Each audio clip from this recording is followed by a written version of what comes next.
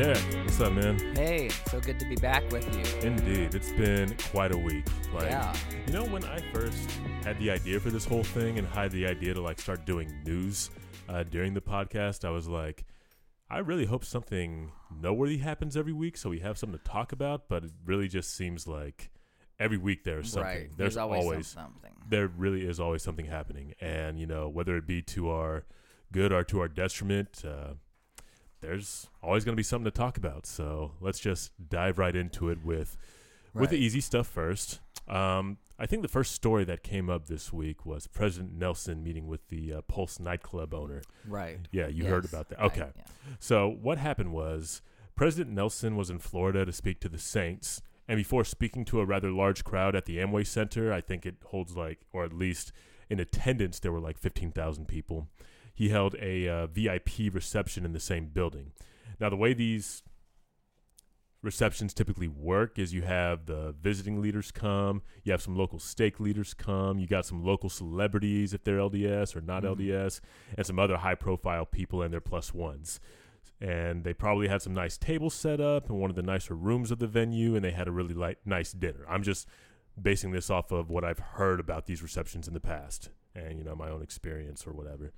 But whatever the conversation, this is what I'm thinking happened, was that Barbara Roma, the Pulse nightclub owner, and Nelson were probably sitting at the same table, and whatever the conversation they had was probably not an arranged formal one, though the reception certainly was. That's just, in my opinion, when I saw that story, it didn't look so much like a deliberate meeting, and I think that's perfect that way. It was just a decent thing to do. They were in the same building. She was invited. She came to the event, and President Nelson just checked on her. You know what I'm saying?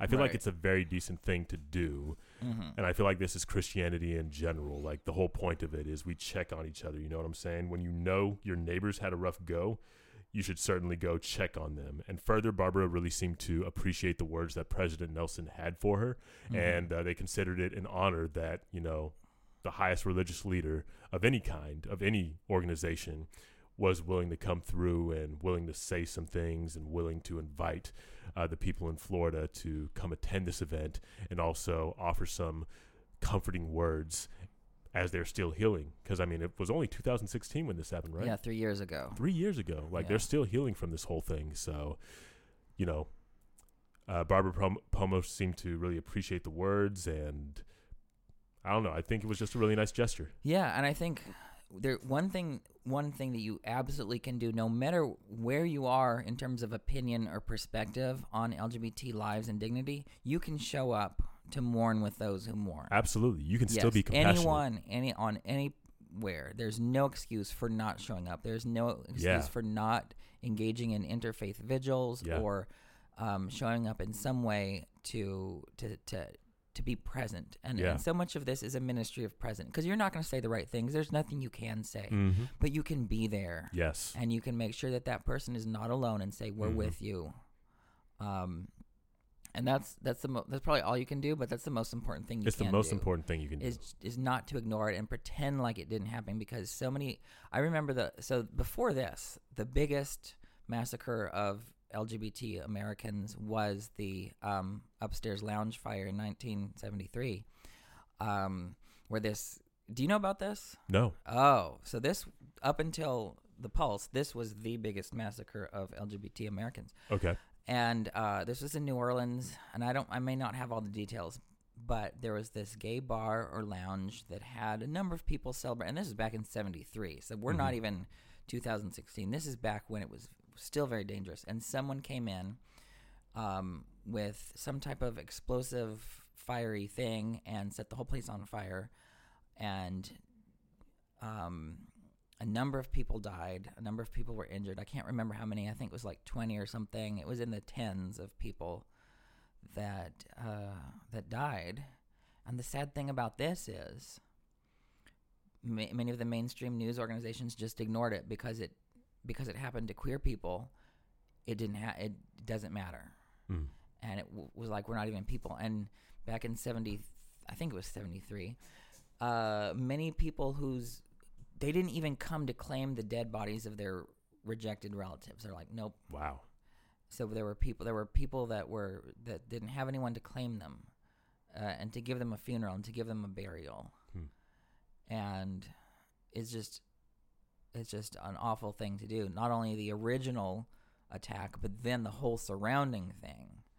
It was awful. And I think a similar thing can very easily happen with this, with the Pulse shooting. I remember the church came out with a statement shortly after it happened, and it was basically, we are very sorrowful about this event. But what they didn't do is they didn't mention the nature of the event, that it was primarily queer and trans people, and many of them were people of color.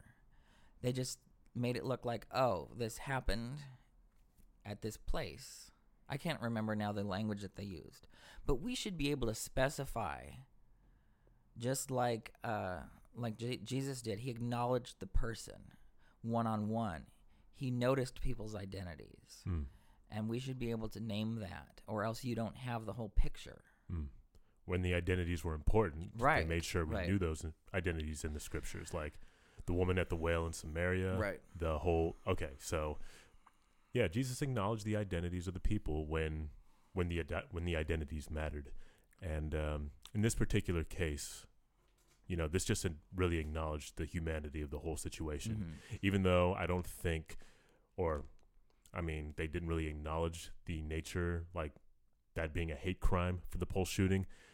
What President Nelson did just this past week was at least acknowledge the humanity of the situation, which is something you brought up at the beginning. And that is the most important thing, I believe. But I definitely agree that the nature of this whole thing needs to be pointed out, needs to be acknowledged, so that we can see the whole thing and acknowledge the whole process of mourning, because this was a hate crime. And to acknowledge that is to also continue to acknowledge the humanity of those lives lost, because it's not like that part of their identity didn't matter in their death. And I just want to add, this may be obvious to people already, but part of the horror of a hate crime is what it does, not just to the people directly involved, but it's a collective way of abusing an entire population based on the example of a few. Because then people think, oh, this could happen to me. People are afraid to be themselves.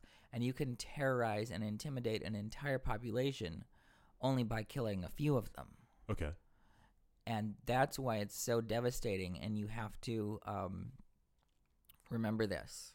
And I remember after the synagogue shootings, all of my Jewish friends could feel it, right? That there's something that attacked them as a people. Yeah. And what happened to one sort of ends up affecting all of them. And we should be mindful of that when these things happen. That kind of brings me to the next thing I want to talk about. That's Sudan. I don't know if you heard about what happened in Sudan this week, or has been happening for like the last 6 months. Okay. A lot of people have not, and that's part of the disturbing thing about this particular story. But apparently in Sudan, for the last while, there's been a civil war there. For these last 6 months, there have been demonstrations by the people to push for more of a democracy than the tyrannical leadership that they had.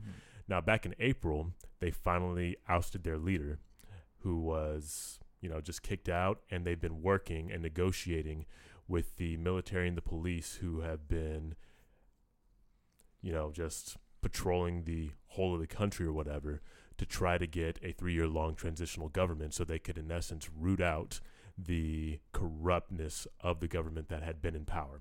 So they wanted a transitional government by the people for the next 3 years so they could get that corruption out of there. Now, just in the last 10 days, they decided they were going to scrap those negotiations, not the people, but the people in power at this particular time. And they were going to attack the civilians and the demonstrators, the people who have been protesting for like the last 6 months or whatever. And 100 people died. This was back in June 3rd, I believe, where there was like this attack on these people. Many people were attacked. Many people were assaulted and raped.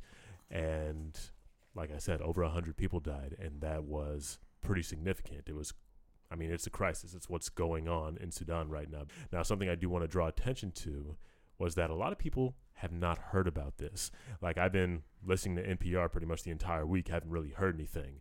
usually when the BBC comes on, I turn that off because, by then I've already heard like 2 or 4 hours of the news. So I'm like done at that point. So maybe they talk about it on the BBC, but I just don't really be hearing it like that. And also by the time the news really hit the States, it was on Loving Day. And most of my news feed was blowing up with all the celebrations and explorations of what Loving Day meant to a lot of people. So I didn't really hear about it. The way I heard about it was I had an Uber customer at that time who, when I discussed Loving Day with him, he was like, "Oh yeah, my feed isn't really blowing up with that. Like, my feed is blowing up with this stuff that's going on in Sudan." And he happened to be Sudanese. So there was that whole thing. And then I Googled it and I noticed that, oh my gosh, there's a whole crisis going on here where so many people have died and been assaulted. And further, this is a demonstration that's being led by women of color. I mean, Sudan, it's an African country, so of course there are women of color, but, this just is you've talked about the Pulse shooting, you've talked about the synagogue shootings. There's a pattern, and it's just something I wanted to draw attention to. With all this death during the crackdown by Sudan military and the police forces, I didn't hear the church say anything. And something that really gets to me is when the church will often say something that has to do with mass violence, unless it affects the African diaspora. And then when there was a terror attack in France, the church released a statement. But when the same kind of violence happened in Kenya, killing 3 times as many people, the church didn't say anything. When Pulse and the synagogue shootings happened, the church released statements. When Notre Dame Cathedral burned down, we talked about this over a month ago. The church released a statement on that. The local leaders visited with the local clergy. They released a statement in French on the French General Authorities church page. But then when the Charleston 9 happened, nothing was said. And when the church buildings in the South, 3 of them were burned down, nothing was said. So this is a pattern, and I regularly talk about this with other black members of the church. We notice a pattern of silence when it comes to violence against the African diaspora. We'd really just like to see the church be more vocal about those kinds of things. And I don't know if it's a function of being in America and simply not being as exposed to this news, or just a general apathy. I don't really want to use that word, but that is what it feels like. So it was just something that I noticed in both my not hearing about this news and the church not really saying anything about it. It's just a clear tragedy that our attention is not being brought to, and that the church isn't really bringing attention to. Yeah, I think one of the challenges is that when we, especially we white people, we look at France, we look at what happens and think that's happening to us in some way because we have some connection with Europe, both on how we think, what we look like, where we came from, people look like philosophically. Us. And so we can easily empathize and relate. And so, but here's one of the most radical things about what Joseph Smith taught.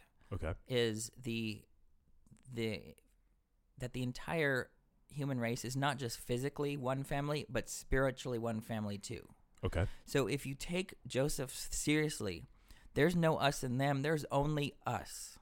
There's only us. What happens to them, these others, happens to us, because there really are no others. When you look at it, when you zoom out with a restoration lens, you realize there's no way that you can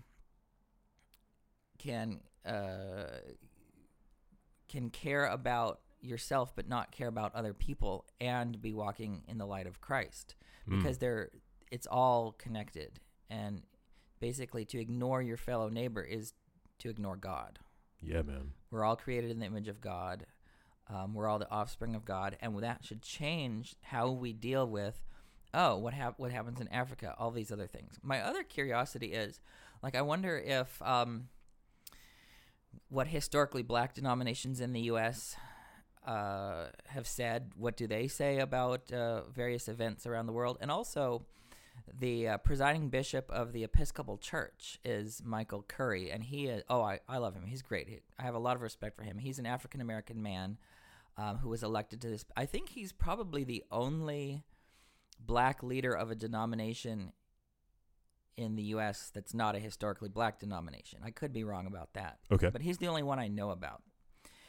And he has some real profound wisdom and we can talk about him more later, but I'm just wondering, like, we should have more Michael Currys in the Church of Jesus Christ of Latter-day Saints.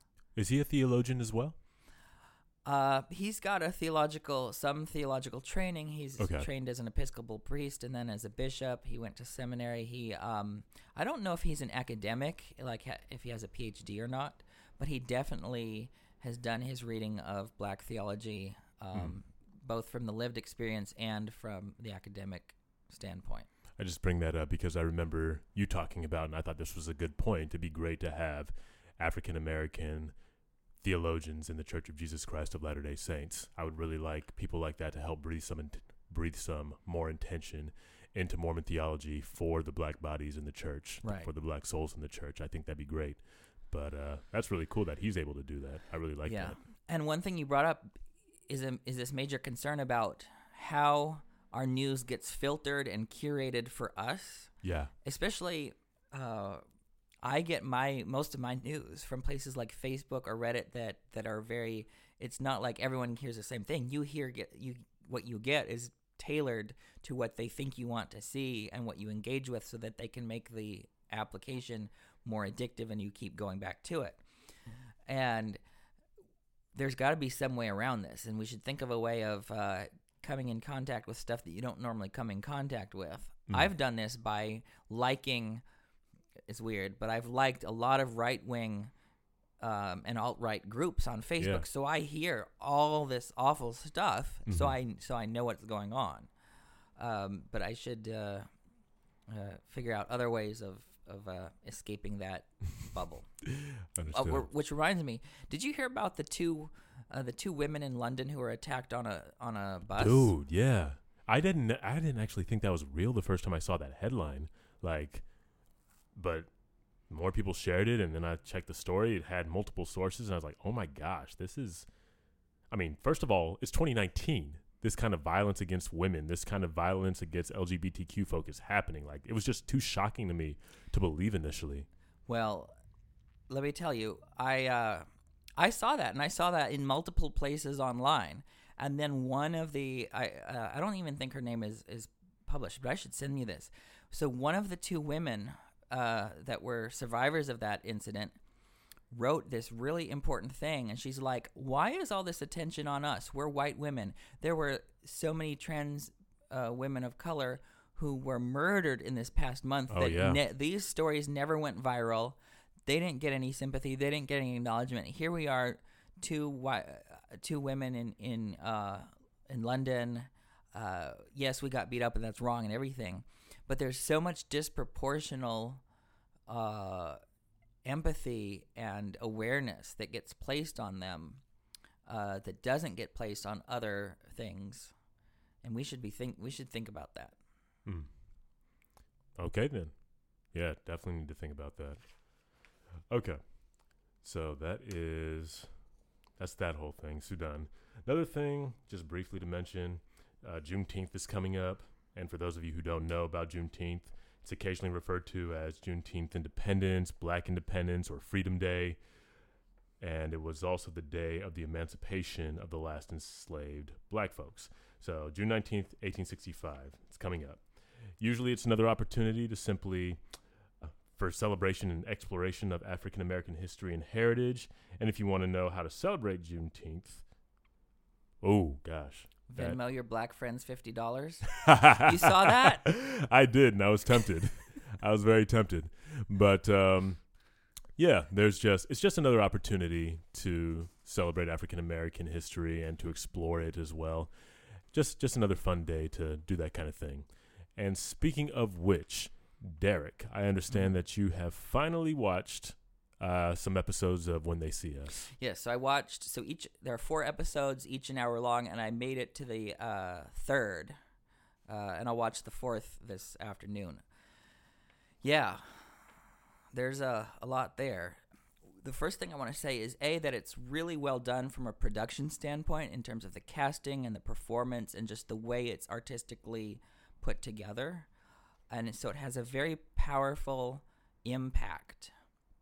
And that powerful impact is kind of what I want to get to. And I have to admit, as a white person, feeling deeply uncomfortable watching this.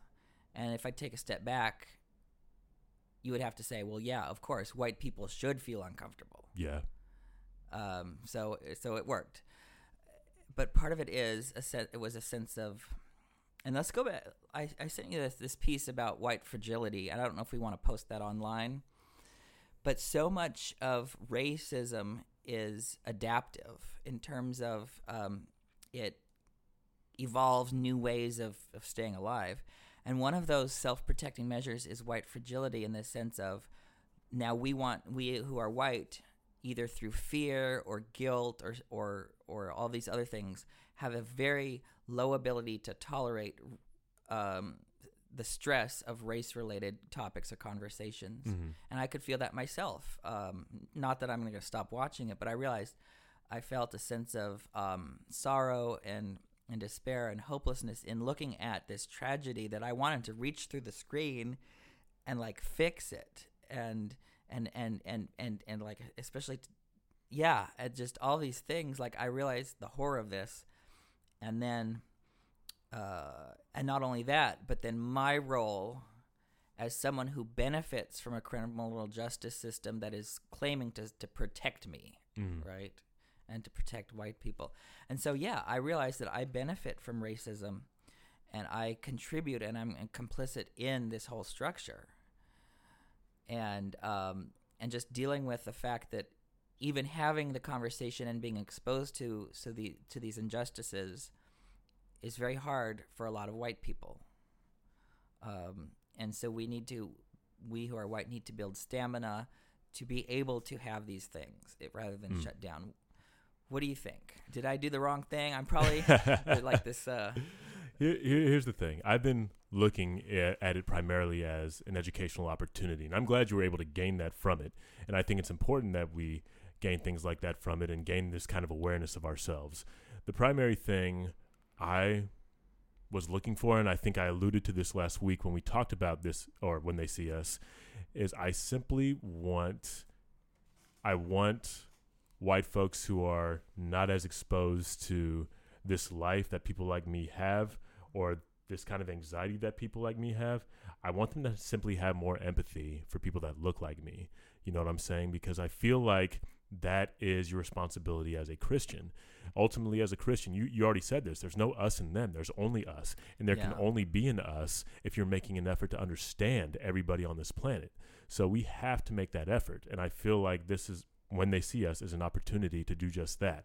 Mm-hmm. So whatever you're gaining from this, there is a way to deal with all those feelings and to work with these feelings of, white guilt or white fragility, whatever you want to describe what you're processing. But the most important thing that you can gain from this, that you will gain from this, is an understanding of the system and how it works to put these young Black and Latino men in jail and keep them there for 12 years with no evidence, and also to understand the anxiety and the trauma that Black people deal with on a regular basis. Because in that case, and I believe I said this last week, you're going to be in a better position to minister to them.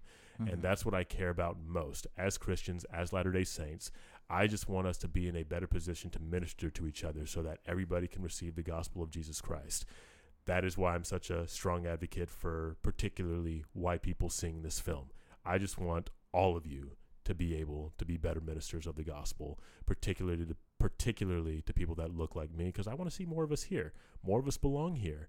We're supposed to be the most spiritual and religious people in this country. And, I mean, we are, according to the Higher Education Research Institute.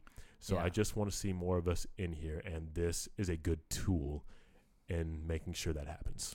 Yeah, and I think part of the thing, and the other thing about this is it didn't really tell me, because I know a lot already about the injustices in our criminal injustice system, but putting a particular face on it and like seeing their one story really has an impact. Versus if I told you, 2,000 people were wrongly incarcerated this year. Yeah, that's 2,000 people, and that's a lot. But when you just get to know one of them and see like what their life was before the false accusation and then what it's like after, it moves you in a very particular way by focusing on the one. And I think that's why Jesus, or that's why the scriptures talk about these stories of specific people so that we can build a connection. And I think that's one thing where our Latter-day Saint culture gets it wrong is we forget the specificity of the gospel. We now think, oh, this is what the whole plan of salvation is like. It's your mom and dad and however many kids and a dog and a white fence. It's the 1950s. And we think that everyone is the same and don't get any sense of the story of the one. Like now we're all supposed to have the same life. And that's never what the gospel has ever been about. Yeah. So that can lead us into some other stories, I think, too. Was there anything else you wanted to say about this? No, that was really it. Thank you. On that note, we're going to go back to the LGBTQ gear real quick, and I just want to talk about this story that's been circulating on social media among the Latter-day Saint community regarding Tan France. Have you, I assume you've seen this. Yeah, I've seen this. Okay. So Tan France, for those of you who are not aware, Tan France is he's on Queer Eye. That's what he's known for, and he's currently on a book tour promoting his, New York Times #1 bestseller or whatever. And apparently it's a good book, but he was talking about it in Salt Lake City, and he told his crowd that just because we don't agree on church practice, it doesn't mean we get to hate. Basically, he was saying a lot of positive things about the church, about President Hinckley, and about his friends and family members who are members. He talked about how he's got in-laws who are members of the church. Yeah, his husband is from an LDS background. Okay. So he lives in Salt Lake, if I understand this right, which is interesting because that means he's brown. He's of Pakistani heritage. He grew up in the UK. I believe and he's a Muslim. Yeah. So and then he's an immigrant to the US. So yeah. he's a lot of stuff that people don't like. Yeah. But the Muslim part of his background, and so he talks elsewhere about his relationship with his husband and how they both come from religions where they don't practice everything that's a part of their religion. So they take what works for them in both cases, and that's something that they have in common. And I think you should take his statements about the LDS context in light of that. Yeah. Because if you read a lot of people, especially straight people, who want to protect the church more than actually live out the church's ministry, oh, that bugs me because the whole point of the church isn't to serve the church. Yeah. The whole point of the church is to serve the world. And if you're out here looking at the institution as something whose reputation is the most important thing in the conversation, you've gotten Christ completely wrong. Christ, I don't think, ever once defended an institution. He defended people, and he defended values, and he defended actions, but he never took an existing, and he actually tore down institutions, if you think about it. But anyway, what you have to realize is that Tan France wasn't talking about the doctrine of the church or the policies of the church. He's talking about the people of the church. And he said the people of the church are basically good. So don't hate on them. And it's a similar thing with many Muslims who may or may not agree with the things that they were taught, but still live out a good life. And so I think that needs to be taken into account, that you can't weaponize this as an exoneration of the church in its complete way it exists now in terms of our understanding of doctrine and policy, which is some people are going to twist this into saying. Absolutely. It's already happening. Yeah. And the majority of the people, and I just wanted to make this observation, majority of the people that I feel like are sharing this story were silent anytime something about the epidemic of homelessness or suicide among the LGBTQ community within the church was happening. So I'm already worried about the pink washing. I don't know if I'm using that word correctly. I just learned this a week or two ago from you, by the way. But I already worry about people weaponizing this thing from Tan France as a means of exonerating the church. Yeah, and that's how you can know who the true allies are. It's like what Jesus said, you'll know them by their fruits. If they only share something that seems pro-gay when it makes the church look good, and never when it may challenge the church, then you realize what side they're truly on and where their hypocrisy lies. It's about their image. And I think this is something true both for straight people in the church and for white people in the church, is we don't want to think that we're in a church that's bad. Right. Right? And I don't want to think that I'm in a church that's racist, but I am, right? And so I have to navigate that in a certain way. And I think something that Tan France pointed out is that what's best about our people is our people. A lot of Latter-day Saints are good, loving people who want to do the right thing, who are nice. Nice is different from good. Oh, absolutely. Good isn't always pretty to watch. Right. But they're trying to be nice, and I think that's what Tan is noticing. And I think we should live into our character more, because in many cases, our people, our everyday people, are better than our church's understanding of its history, doctrine, and policy would lead them otherwise to be. Certainly.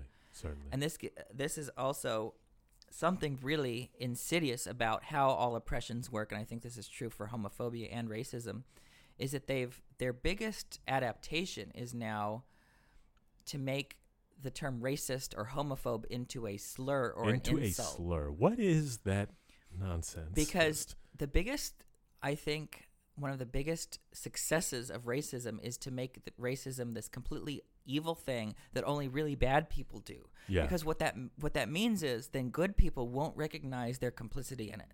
Because this is horrible to say, but good people can be racist. No, I don't think that's a horrible thing to say. Like, two things can be true. Yes. And like, I've grown up around those people. Like, you should know. And good people. And when we're going to talk about this with some of our leaders of the church, we have to simultaneously say, look, they're good people, but they're mistaken about some very significant things that have led to a significant amount of hurt, pain, and terror for my people, as well as your people.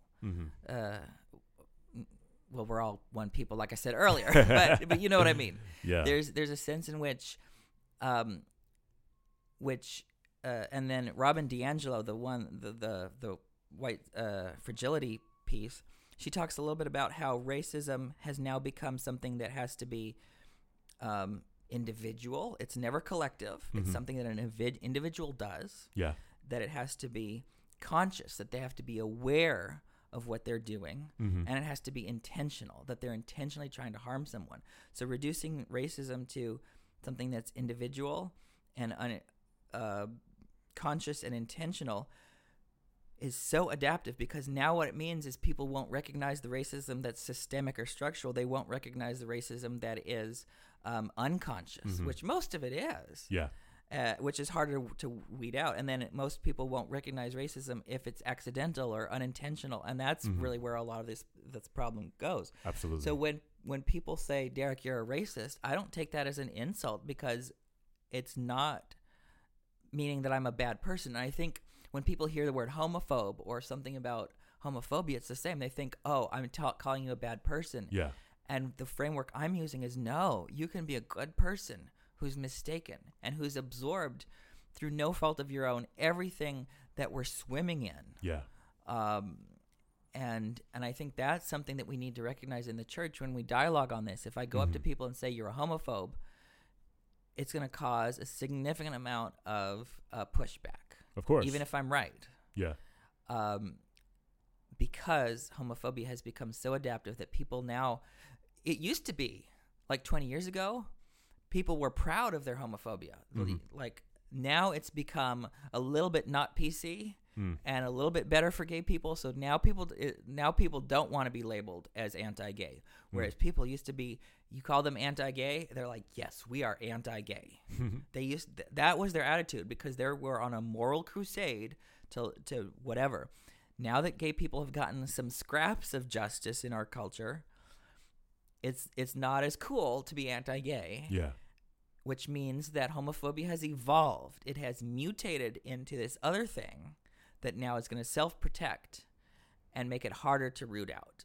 And that's why these oppressions are so adaptive that we need to be one step ahead of them. Great. Let's go ahead, because I got nothing else to say about that. Let's just go ahead and move on to the Come Follow Me, unless you have other news. I wanted to just mention real quick that Ecuador's highest court authorized marriage equality. Ah, yes. And Botswana decriminalized gay relationships. And we have to talk about the colonial legacy behind both of these things, because in many ways, this particular view of marriage got exported from Europe and imposed by force on Europe's colonies, which is basically every country in the world but 5. Mm-hmm. And which leads to a very, very misleading impression, because many people in the West, in the Western civilization, will say, well, look, we've all cultures have had the same view of marriage for thousands and thousands of years, and that is absolutely not true.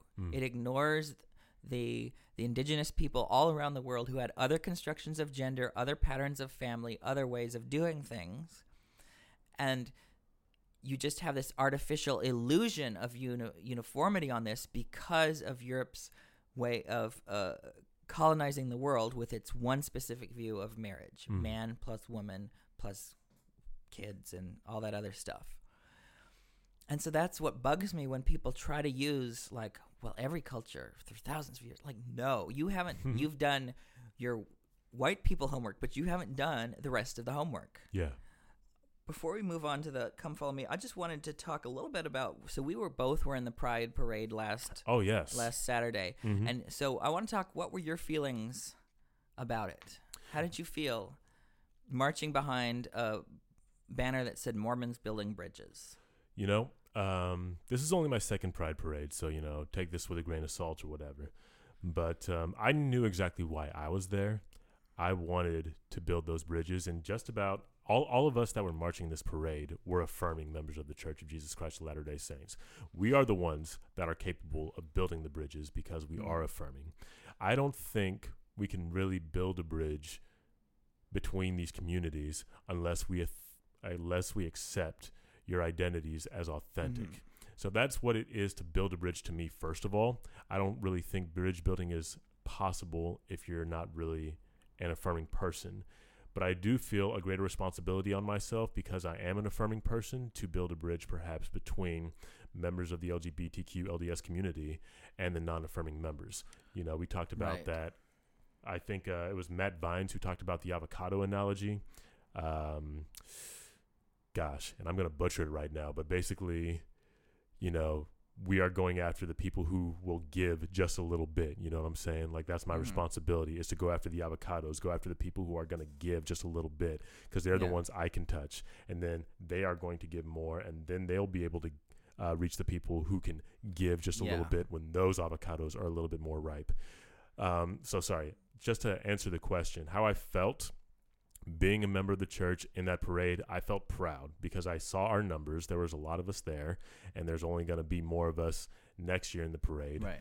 It just made me feel proud to represent a small but growing constituency of affirming Mormons who want to see change happen and who want to embrace the members of the LGBTQ community in all their splendor and glory. Mm-hmm. Yeah, I had a lot of feelings going through this, because I've been in parades many times before, but it was always behind a banner that was much more recognized as a leader in LGBT rights, either with the Episcopal Church or with various Jewish groups. I think I've been, I can't even remember, I've been with so many different groups. And this is the first time where the juxtaposition of gay plus religion looks kind of suspect. Mm-hmm. And I was thinking about that. I was going down. Like, are these people, many of whom this is their only encounter all year with any type of religion? What will they think? You know, what will they think of us? And the other thing I noticed was all these other groups.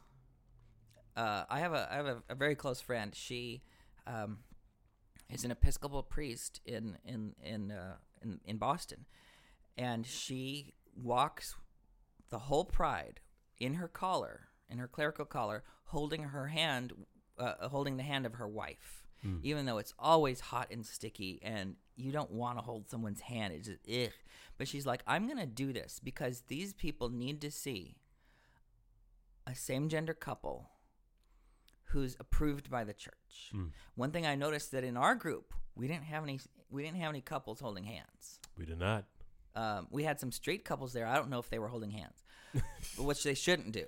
Right. If they're in the, as speaking for myself, I don't think they should do that. Okay. If they're, but we didn't have any gay couples, and I'm not sure how many queer people we actually had. To my knowledge, I might have been the only one. Mm-hmm. There might be other people because there were people that I didn't know who were there. Yeah.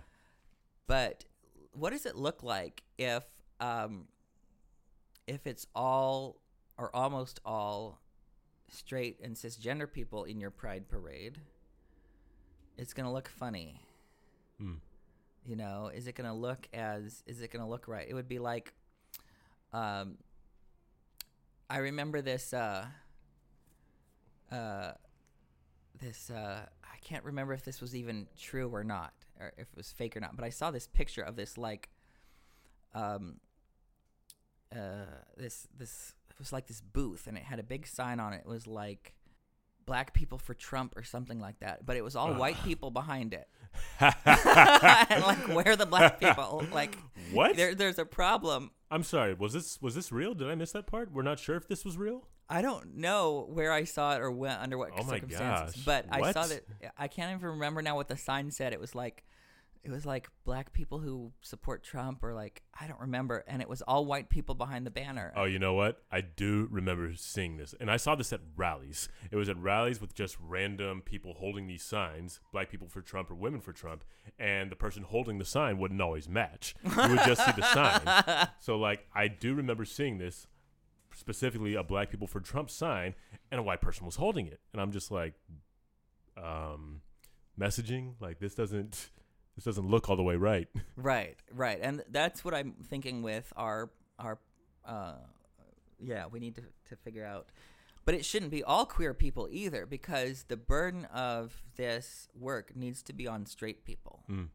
Right? I don't need a parade. I wasn't going to even be in the parade because I wanted to watch it. I shouldn't have to be out there improving the reputation of my people. Yeah. That's not my job. I mean, it is on other axes, but not on this issue. It should be straight people taking the burden off of queer people and onto themselves. So that's all I had to say about Pride. I wonder what will happen next year. Maybe we'll get more people. We had, I think, about 22 people, if I remember correctly.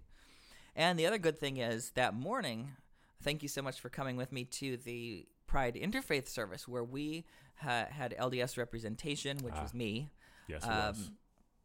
And I read Carol Lynn Pearson's poem Pioneers, connecting the queer experience to her experience as relating to the Mormon pioneers. She's like, my people were Mormon pioneers. I'll be all right. And I think that because we're doing hard stuff, we're doing unprecedented stuff, and we'll be all right. Yep. We're pioneers now. So, yeah, that's all I had for news. I guess we could move on to Come Follow Me. Yeah, let's go ahead and do that. I don't have a lot to say about this particular thing, but one particular teaching in this lesson did stand out to me that I want to share. And this was just the notion that conversion is an ongoing process. I really like this teaching of Jesus, or the implied teaching of Jesus, that conversion is just going to continue regardless of how strong your testimony is. Because he said this to Peter, when thou art converted, strengthen your brethren. Remember who Peter was. He was the first to express his testimony of the divinity of the Savior Jesus Christ. And he had done so many things, witnessed miracles with Jesus Christ. He was pretty much with him this entire time. But Jesus implied that he still had more work to do in the conversion process.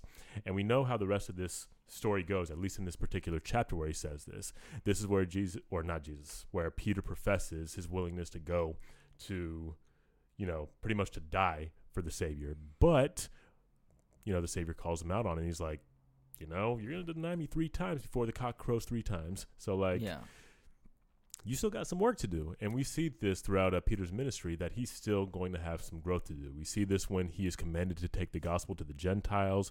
We see this when he cuts the dude's ear off. We see this when he just does all these other brazen and impetuous things. We talked about it last week when he wouldn't let the Savior wash his feet. there's just clearly more work for Peter to do, even though he clearly has a testimony. And that really speaks to me as someone who's earnestly trying to be a disciple of Christ, that even though I do have a testimony, there is much more. There's a much deeper thing about conversion, or rather, being converted is being different than having a testimony. Like, conversion implies a regular pattern of consistent repentance, obedience, and diligence in keeping the commandments. You know what I'm saying? Like, conversion is a very... There's this expression I really like, and I forget who said it, but it said that there's no such thing as an instant Christian, only a constant Christian. That is what it really is to be converted, in my opinion, is to be a constant Christian, somebody who is, like I said, making a diligent, consistent effort to repent and obey the commandments, not just having a testimony, but regularly developing that testimony and acting on that testimony. So that was probably my biggest takeaway from this lesson, was this notion that conversion is an ongoing process and not just a one-time thing. Conversion doesn't start or end at baptism. It continues throughout our entire lives. And I suspect that if a man as great as Peter and a man as significant as Peter in the ministry of the gospel of Jesus Christ still needs to be converted, why wouldn't it be the same for our leaders of the church? Right. That is totally true. Especially in light of what I said about good people. You can be good people and still be influenced by this water that we're swimming in. Oh, absolutely. Yeah. Absolutely. And that's something that we all have to repent of. And remember what Peter said when he was commanded to take the gospel to the Gentiles. He said, Lord, I never ate anything unclean. And the Lord had to correct him and be like, don't call what I gave you unclean. I said kill and eat. So you kill and eat. This is good. Did I not tell you can kill and eat? And you got to be like, but that stuff's unclean, Lord. Don't call what I've given you unclean. And I feel like this is about to happen in a very short time for other marginalized groups. I suspect that when President Oaks may be our next prophet, I mean, he's in line, I suspect that this could happen to him, where the commandment is given to make room at the table for the members of the LGBTQ community. President Oaks may very well be like, but they're gay. You know, I've never married a gay couple before or something like that. And God's just going to be like, yeah, but I made him that way. So figure it out. Make it work. Yeah. And one thing, so I spoke in, don't call what I gave you sinful. I spoke to a group in Nashua, a stake-sponsored support group for LGBT group. And that was one of my points, was when you look at the narrative carefully in Acts chapter 10, you've got Cornelius knowing he's included before Peter does. People say, well, you can't get personal revelation, blah, blah, blah. You have to wait. Like, no. Literally, we can timestamp it and see down to which hour, because we know the hour that Cornelius got the visitation, and then we know the hour that the Peter the next day got the vision that declared Gentiles part of the community. And so, yes, of course, I think we are in that in-between moment where we who are LGBT and members of the church know that we have a place here. Not everyone else has heard the memo yet, but we've heard it. The Spirit is on the move among us, just like it was among the Gentiles at that time. That is mad interesting. I never even considered that. Cornelius knew before the leader of the church knew. He did. And he wasn't even a member of the church, he wasn't. Of course. That's wild. And that's how I felt, because I knew before I was a member of this church, the Spirit leading me in this direction, saying, look, you've got a place here. And so I am a lot like Cornelius, which is different than people who are LGBT and grow up in the church. Like, I was brought into this church by the Spirit. There's no, because that was not my idea. I would be the last person to join on my own idea. So let me talk about three things real quickly. If I may, just real quick, just to liken what you said to another one of my heroes, Papa Darius Gray. He mentioned something very similar about how he knew, probably before members of this church knew, that he was supposed to be a member of this church and that he was supposed to do great things in it. For those of you who don't know, Papa Darius Gray, he is one of the first leaders of the Genesis group, a group that was created to minister to the black members of the church, one of the first leaders of that group. And he is who many of the black members of the church today look up to as a spiritual mentor. And we lean on him when our testimonies aren't as strong as we would like them to be. But I liken him to a Cornelius as well, because he, in essence, got that same prompting.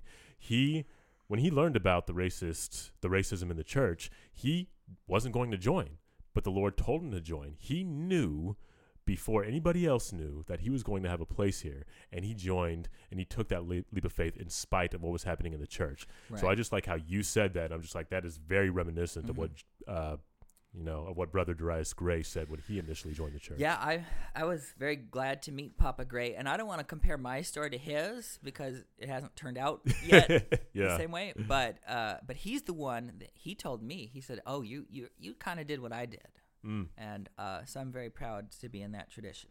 Powerful. So 3 things real quick. All these are I'm going to take from Luke chapter 22. Okay. The first one has to do with Passover. And Passover is first of all, a liberatory meal. It's a recall of literally Israel coming out of Egypt. Yes. And I should say that he just did air quotes, by the way, around the coming out part. Y'all can't see it, but he did air quotes. Yes, quote, coming out. But Israel coming out of Egypt. And the Hebrew word for Egypt is Mitzrayim, which means a narrow place. Okay.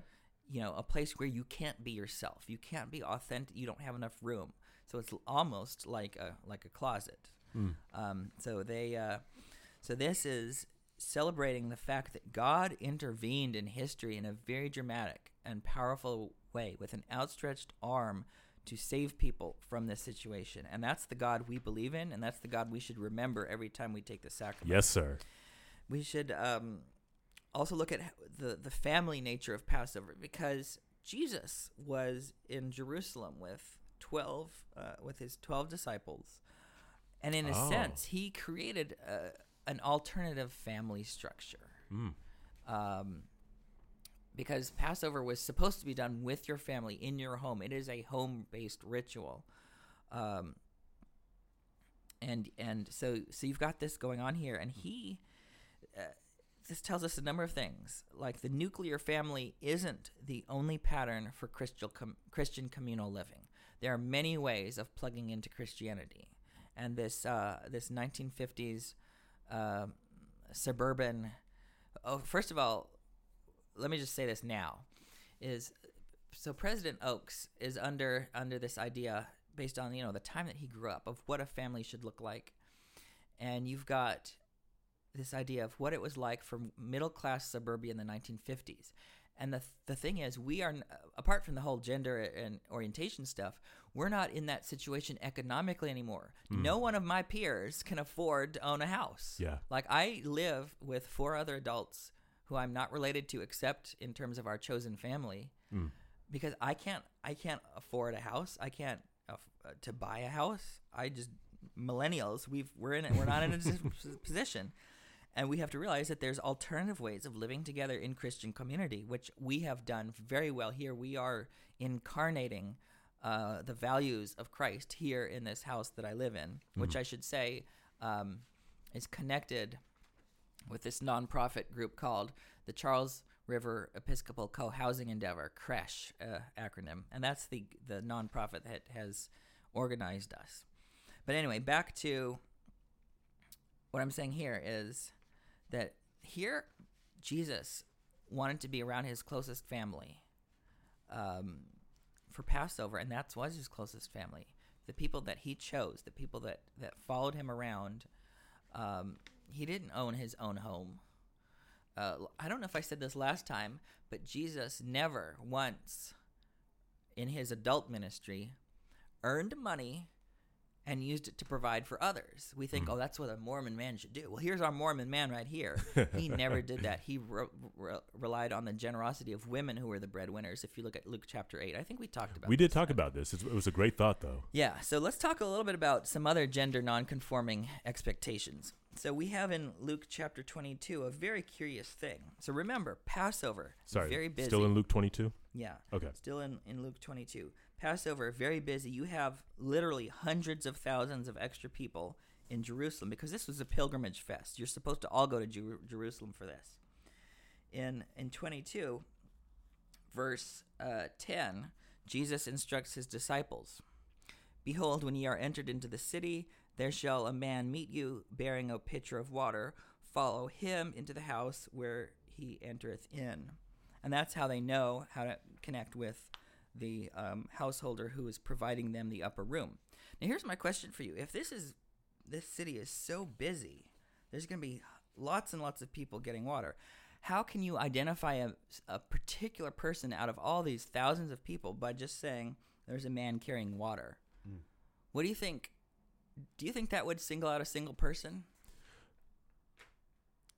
No. I mean, I always read this as somebody is waiting for you. Like it says, when you are entered into a city, there shall a man meet you. Like I always read this as whoever this guy is, he's waiting on. Yeah, that's how I always read this. Well, here's the interesting thing. Part of the gender norms at this time was that carrying water in jars was an absolutely gendered thing for women. Oh, like, okay. If you look from Genesis 20, I think it's 22 or 24, down to John chapter 4 with the woman at the well, this was assigned women's work. So here you have a man doing what the society thought was women's work, which is how you know that's the only man. Like there would be women carrying water, but there's only one man who's going to be carrying water, and that's how you know. And so that's how that man was identified. And Jesus says to follow them. So he trusted the arrangements for the Passover meal to this person who willingly flaunts the norms of his time for gendered expectations. Now, boy, this would get President Oakes's garments on fire, because Jesus is telling someone, look, this is a very radical thing that Jesus is saying. You know, follow someone who's defying gender norms. And President Oakes really would not be comfortable with that. He's all about, you've got strict gender norms. Yeah. And then the other thing I wanted to say was a little bit about the garden experience for Jesus. It's so prominent for Latter-day Saints to make a big deal about the suffering in the garden. Okay. But I think what really adds to the suffering was that he did it alone. Like his disciples eventually abandoned him, and they fell asleep during it. Well, I should say it was the male disciples, because we look at the women. Luke clearly records that the women accompanied him to the cross, and the women accompanied his body to the tomb. The men, whoops, where did they go? So we should lift up the role and voices of women here, and the steadfastness of women, and not just skip over them, because they're there. Yeah, they're there, and Luke makes a big deal about how the women were there, and the men were not. But anyway. So Jesus was abandoned, and I think that's what made his task so much harder, was that abandonment. And I think that connects with what many of us who are LGBT, because we are born to people not of our people. Unlike many other minorities, we're born into families that can easily reject us. About some of the only other analogies would be people with disabilities, right, are born into families. But we're born into families that don't love like us, and then that quickly turns into them not loving us. And we need to feel so much more empathy for people who have this white-hot sting of abandonment as part of their daily life. And that's what Jesus is connecting with. The people he trusted most to be with him are the ones who abandoned him when he most needed it. And it's the same for us who are LGBTQ. The people that we rely on most, our local leaders, our family members, are the first ones to turn on us, and the ones who do us the most damage. Like, it's the people on the street. Yes, there's hate crimes, but it's people. I've never really been hurt by people who don't know me for being for being gay. It's the people who are closest to me that have caused the most pain. And we should really think about that. When we get to what President Oakes said, we should really think about that hard. All right. So that's all I had to say about my Yeah. And the other thing is, there are numerous texts throughout the Bible that reject marriage and childbearing as the only way to live a full Christian life. We've got examples of single people, examples of eunuchs, examples of people not marrying. We've got 1 Corinthians chapter 7. We've got Matthew 19. We've got Isaiah 56. There's just many, many texts where that allow for this sense of ministry to the one. Like, we don't all have the same, our lives aren't all going to look the same in this world or in the next, and they don't have to. Yeah. So that's all I had to say for Come Follow Me. All right, brilliant. Then that will segue perfectly into our prayer roll, and I think we both know what I'm going to talk about. Yes. So I'm just going to get right into it. For those of you who have not heard, President Oaks of the First Presidency gave a devotional at BYU Hawaii. Now, I do want to speak somewhat carefully because I want to make very clear that I sustain our leaders. Like, I really do. I do too. Yeah, like, comfortably raise my right hand to the square every conference, you know. However, I am of the impression that doing that does not mean I got to agree with them all the time, or even most of the time. And, you know, President Oaks has lately just become one of those people. Now, President Oaks, to his credit, something I've always appreciated about President Oaks is that even though this is a man who was a judge for a living, a lawyer for a living, and is accustomed to using legalese in his speech, tends to speak very plainly. Like, I've always enjoyed his talks for that reason, is that he speaks very plainly, very to the point. His sentences are short and easy to follow. My first memory, and one of my favorite memories of President Oaks, was when he gave a talk. I think I was in like high school at the time it happened, where he literally opened a talk by saying, "I have felt impressed to speak about divorce." The title of his talk, Divorce. Like, I knew exactly where it was going. I knew exactly what he was talking about. I never got lost or had to deduce where he was going with it. It's why he was my first standout apostle when I started taking the church seriously. So I just want that out there before I go ahead and discuss this stuff. Now, the talk started out well enough. He actually started saying some things that we don't really talk about enough in the church and that aren't really heard from the pulpit enough, namely issues of mental illness, anxiety, things that are influencing our youth heavily, things like FOMO, which he eloquently explained as the fear of missing out, which I just don't hear a lot from general authorities, them using acronyms like that. And he went on to explain that we tend to get into this trap of comparing ourselves to other people that we see as a means of helping us with our anxiety, even though that alone may not be enough, which he didn't really address. But I do want to acknowledge that effort. Where things went left, like heavily left, this is what happened, and this is what I see being quoted the most. He tells us that we're confronted by a culture of evil and personal wickedness in this world, and then he proceeds to make a list. Dishonesty, pornography, perversions, the diminishing of marriage and childbearing, and then something that really ruffled a lot of feathers, the phenomenon of lesbian, gay, and transgender lifestyles and values. He says the increasing frequency and power of the culture and phenomenon of lesbian, gay, and transgender lifestyles and values. My immediate impression upon reading that was, first of all, what the heck are lesbian, gay, and transgender lifestyles? Like, when are these existences monolithic, and why are they inherently evil? And what really punches my ticket further is he doesn't really go on to explain himself.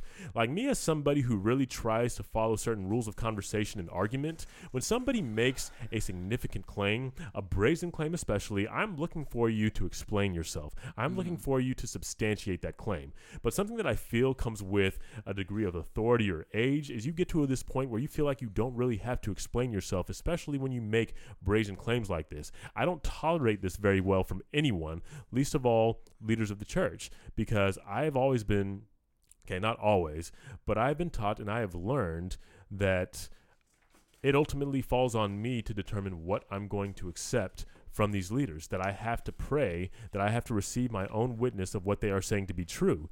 So not too long before President Oaks went into this, he talked about how it was also a problem when people didn't believe in absolutes or when they didn't accept things as they were given to them, and that they were receiving things and accepting them as they saw fit.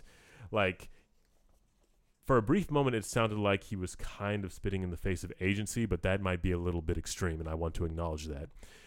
But getting back to this whole issue of the condemnation of LGBTQ lifestyles, quote unquote, as evil or inherently wicked, it's obviously a problem. He doesn't offer any argument, no scripture to do so, and on that merit alone, I don't think he deserves to be taken seriously. Now, to add further irony to this, the first thing that Elder Oaks lists is dishonesty. Like, how are you going to tell people that being their authentic selves is a problem, but then in doing so, they are being dishonest with themselves? Like, it is severely problematic to a lot of people who are in this community to be anything other than their true selves. Yet you are condemning dishonesty in this same section where you are telling people to be dishonest. I feel like that is a huge problem and a huge bit of cognitive dissonance for a lot of people in this community who are still on the fence about where or when or how they're going to come out.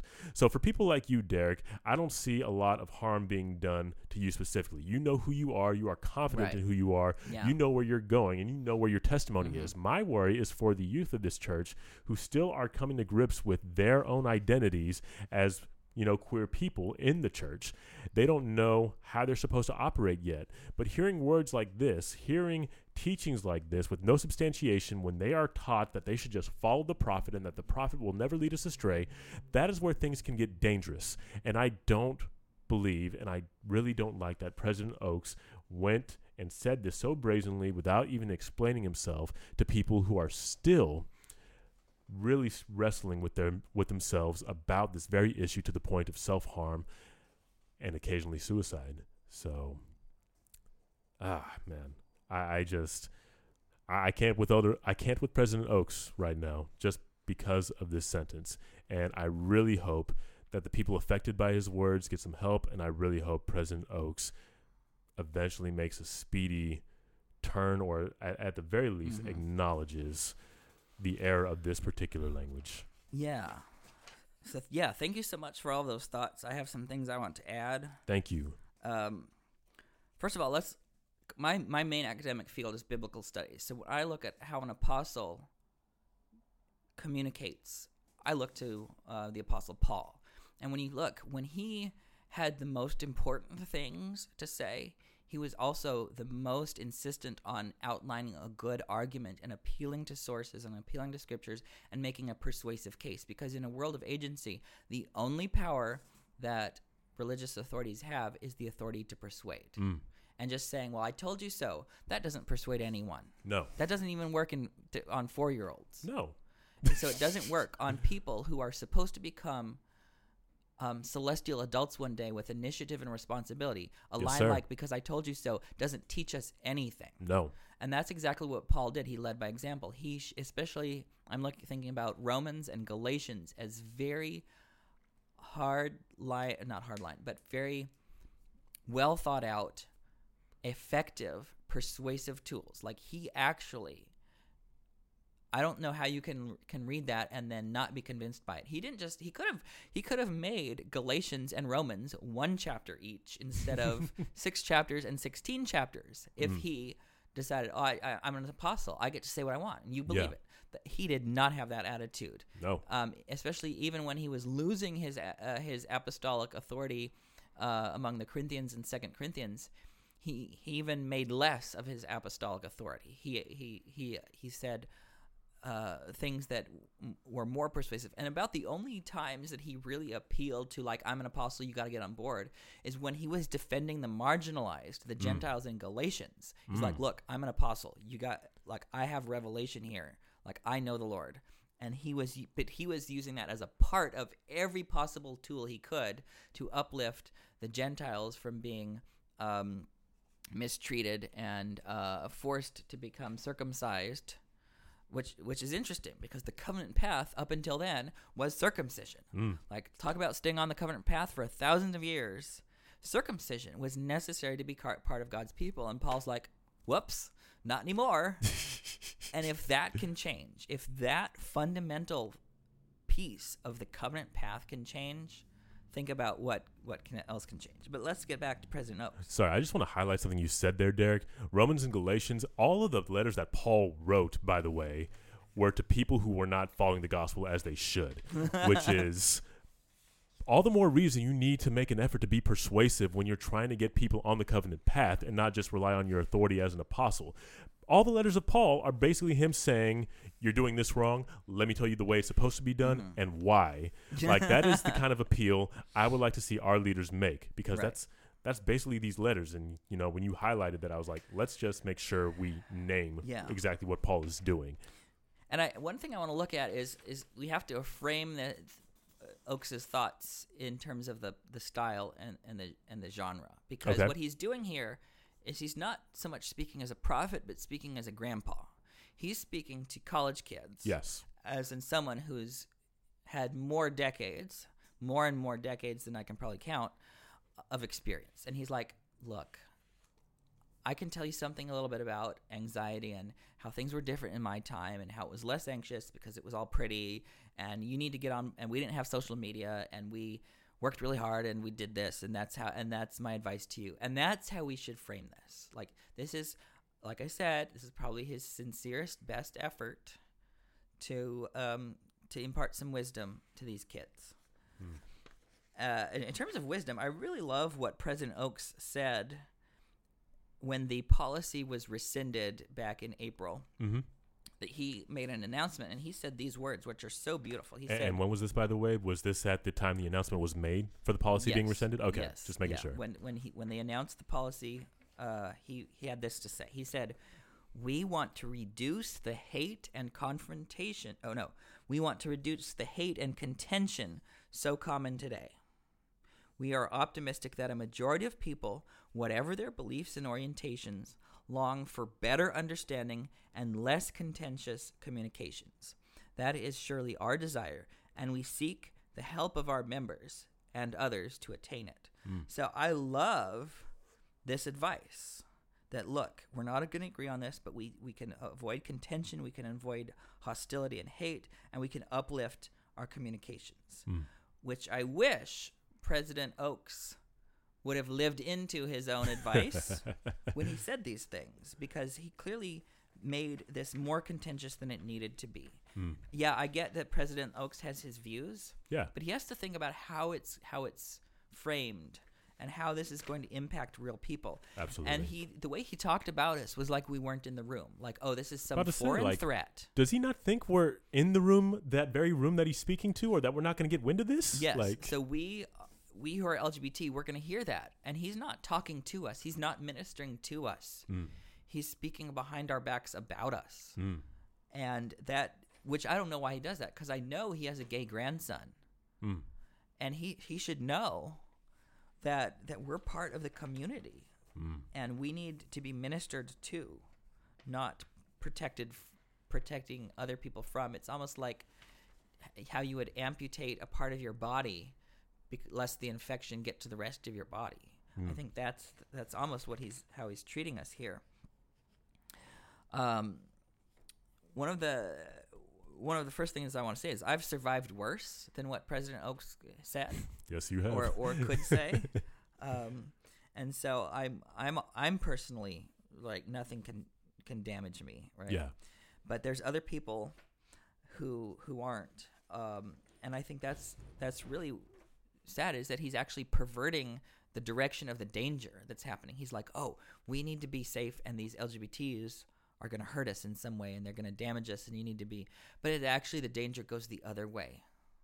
And it's his straight privilege and straight fragility that makes him afraid to have the hard conversation. And he should actually say, look, these people are the ones who are in danger, and we need to go out and protect them. One of the things that we need to think about is, how does this statement function? Not so much whether it is right or wrong or true or false, but what is the function of it? What does it do? How does it work? And what it does, the function of this, is to disconnect people from their LGBT friends. Because what it does, it will say, look, oh, you've got to separate yourself from these threats to our peace and security. That's really what his logic is. He's accounting our movement as one of evil, something to be avoided and resisted. Yeah. One thing I want to talk about is you can't pursue revelation in a vacuum. You need to have information. You need to do your homework. You need to study it out in your mind. And he, in this text or anywhere else, I don't think has actually shown us the receipts. Like, where did you do your homework on this? Have you actually engaged these issues in a way that can let you go to the Lord with the right questions? Because going to the Lord with the same questions hasn't worked. In part because I don't think he's fully open to new revelation on this. I want to talk about, like I said, Spencer W. Kimball was born in 1895, and he's probably one of the biggest architects of our current culture and policy and thing around this. It was this stuff doesn't go back to Brigham. It doesn't go back to Joseph even. I'm talking about anti-LGBT stuff in the church. This is something that really dates from the 1960s. So it's not this like embedded tradition of making a big deal about this in a particular way. Now, Spencer W. Kimball was born in 1895. I learned that the XY chromosome determination system for humans and other mammals, this was not discovered until 1905, right? So when Spencer W. Kimball was born, people didn't even know how people turned out male or female in terms of their anatomy and how they're assigned at birth. But these people at that time absorbed from their surrounding culture so many ideals about what a family should look like. They didn't see gay people. They saw, pretty families that had a mom and dad and kids. And like, that's their map of what the world should look like. That's their pretty picture. And if that's your idea of pretty, it's not ever gonna go back to being pretty. So we need to come up with a new way of looking at these things. And so, there's just so many more things I could say about what President Oaks said, but what I would like to do is go back to what Tan France said and live up to the best in our character. Because that's what he focused on, is like, we're good people and we should live into doing better. And I think we, along with Oaks, we as the people can do better, and we should not be content with not knowing the things that we don't know. I also wanted to just say one other thing about President Oaks. He has one line in there. He says, this is one of the threats he was talking about. Finally, you live in a culture that focuses on individual rights and desires rather than the responsibilities and cooperative efforts that have built our societies. And I find that a very particular tool that he's using to reinforce his view. He's now taking our lives and making them about individual rights and desires, because he's coming out from a legal background where you're balancing the majority stability with minority rights. And he gets that. And he says we should rather focus on responsibilities and cooperative efforts that have built our societies rather than so it sounded like he's actually disrespecting our actual rights here and just washing them away as something relatively unimportant. But what he's missing is the fact when we are our authentic selves, it's not about just me selfishly getting some pleasure, in the back of someone's truck one night.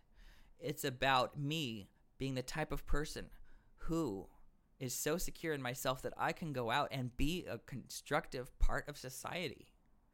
I wouldn't be the person I am today if I were not out as gay. I would be useless to society. I cannot build society if I can't even build myself. So this isn't something about selfish. It's not about individual rights. It is on one level, but that's not all that we're saying. We've got a bigger case than just, I have a right to do this. Yeah. And let's talk about individual rights and desires. You almost have an obligation to do it. Yes, I do. And he has an obligation to defend, as part of this cooperative effort, to defend LGBTs. Let's talk about this cake thing. The whole, the gay couple walks into the cake maker and they want a cake for their wedding, and then we've had a number of cases like this. And in some cases, the courts have sided with the baker, and sometimes they've sided with the gay couple. But what we're missing here is the whole religious freedom argument is also based on the concept of individual rights and desires. It totally is, and he knows that. Religious freedom is his thing as a legal scholar, and he knows that the same argument goes the other way with religious liberties, as you've got to balance the rights of the minorities to practice their religion against the collectiveness of the whole. So his logic here in his statement at the devotional would be, okay, cake baker, you can't focus on your individual rights and desires in this case because you've got to be part of a society where gay people can get cake and not be discriminated against. That is more important than your ability to claim a religious exemption from doing your job and baking the same cake for them as you would for straight people. That's cooperative. Like I could get behind a cake baker who said, you know what, I have my own personal views, but that's not going to stop me from serving gay people cake. You know, like how desperate can you be if you are trying to bend the world in order to deprive me of cake? Like I don't know what your concept of Christ is, but Christ is the one who said, if someone forces you to go 1 mile, go with them 2. Like if the government forces you as part of a non-discrimination thing to bake me a cake, you should bake me 2 according to Jesus. Yes, give me 2 cakes. Give me 2 cakes. All the cakes. So that's kind of where I want to wrap things up with Oakes. Oakes' statement will continue to cause a lot of pain. We should uplift all of the voices of LGBTs around this statement. And I don't know him, so I can't really hold him accountable directly. But what I can do is hold the common people accountable. And that's who I'm going to put on the prayer roll All right. for myself is the people who are now excusing or defending or massaging Oakes' statement because they're more concerned about what they look like than how their friend is suffering. Powerful. Well then, we'll end the prayer roll there. Just by way of general announcement and reminder, first off, thank you everybody for listening, and thank you guys thanks for listening.